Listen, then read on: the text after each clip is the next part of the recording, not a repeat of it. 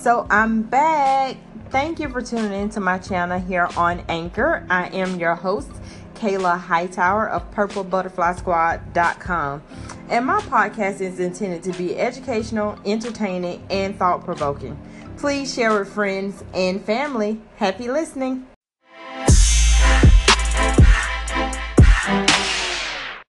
Today's message, chosen by God. You have not chosen me, but I have chosen you, and I have appointed you that you might go and bear fruit.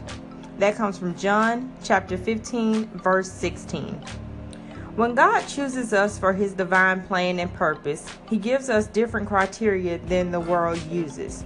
The world chooses people based upon their looks, their talent, education, or their accomplishments, but God doesn't do that. In fact, in 1 Corinthians chapter 1, verse 26 through 29, tells us that God chooses what the world thinks is foolish to put the wise to shame, and what the world calls weak to put the strong to shame. I am so glad to know God deliberately chose us despite our weaknesses. When God got the idea of Joyce Meyer Ministry, he didn't look for the most qualified. He chose someone who loved him, someone who would work hard, and someone who was determined. I have no special talents except I communicate well. But even then, my voice was a bit unusual. I'm sure the world would have rejected me as unqualified, but thankfully, God didn't. What was true for my life is true for yours too. People may look at the exterior, but God looks at the heart. There may be others more qualified or talented, but his choice is not based on appearance, education, possessions, or even talent. It's based on your heart attitude. If you have a good heart toward God and an available attitude, God can do more through your life than you ever thought possible.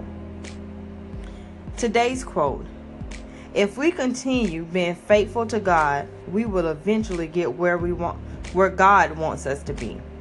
If we continue being faithful to God, we will eventually get where God wants us to be. So I picked this up today because I knew I had not done it in a while, and I know that I hadn't really been reading it like I should have. And today, this message was meant for me. It was meant for me to pick this up and to know that I am chosen by God. And I know that. And I know that I have a purpose on this earth. And I know that he has a fantastic plan for me. And as we leave 2017 and going into 2018, our purpose, our mission this year or for next year is to live life with a purpose. So all of this kind of comes into play, and it was even unexpected. You see how God moves in ways that you wouldn't even expect him to move. I was not expecting this message today. It ties in with our plan for next year, which is living life with a purpose. Because sometimes we just go day to day, in and out, doing the same thing over and over again without really taking time to figure out what our purpose is and living life in our purpose.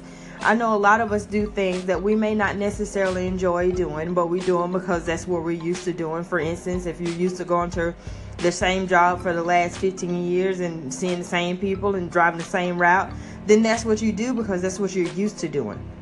But is that really your purpose?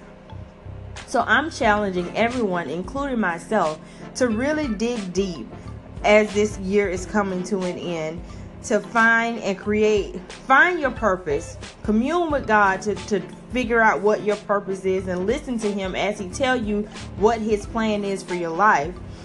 And then come up with some goals in order to get that, to reach those, to reach your full potential, whatever that is that God has placed in your heart for 2018. So I'm back, guys. I'm going to try to be really more available in here with this word every day like I was doing prior to everything else coming up. So I am trying to reorganize and reprioritize my life and the things that is my purpose.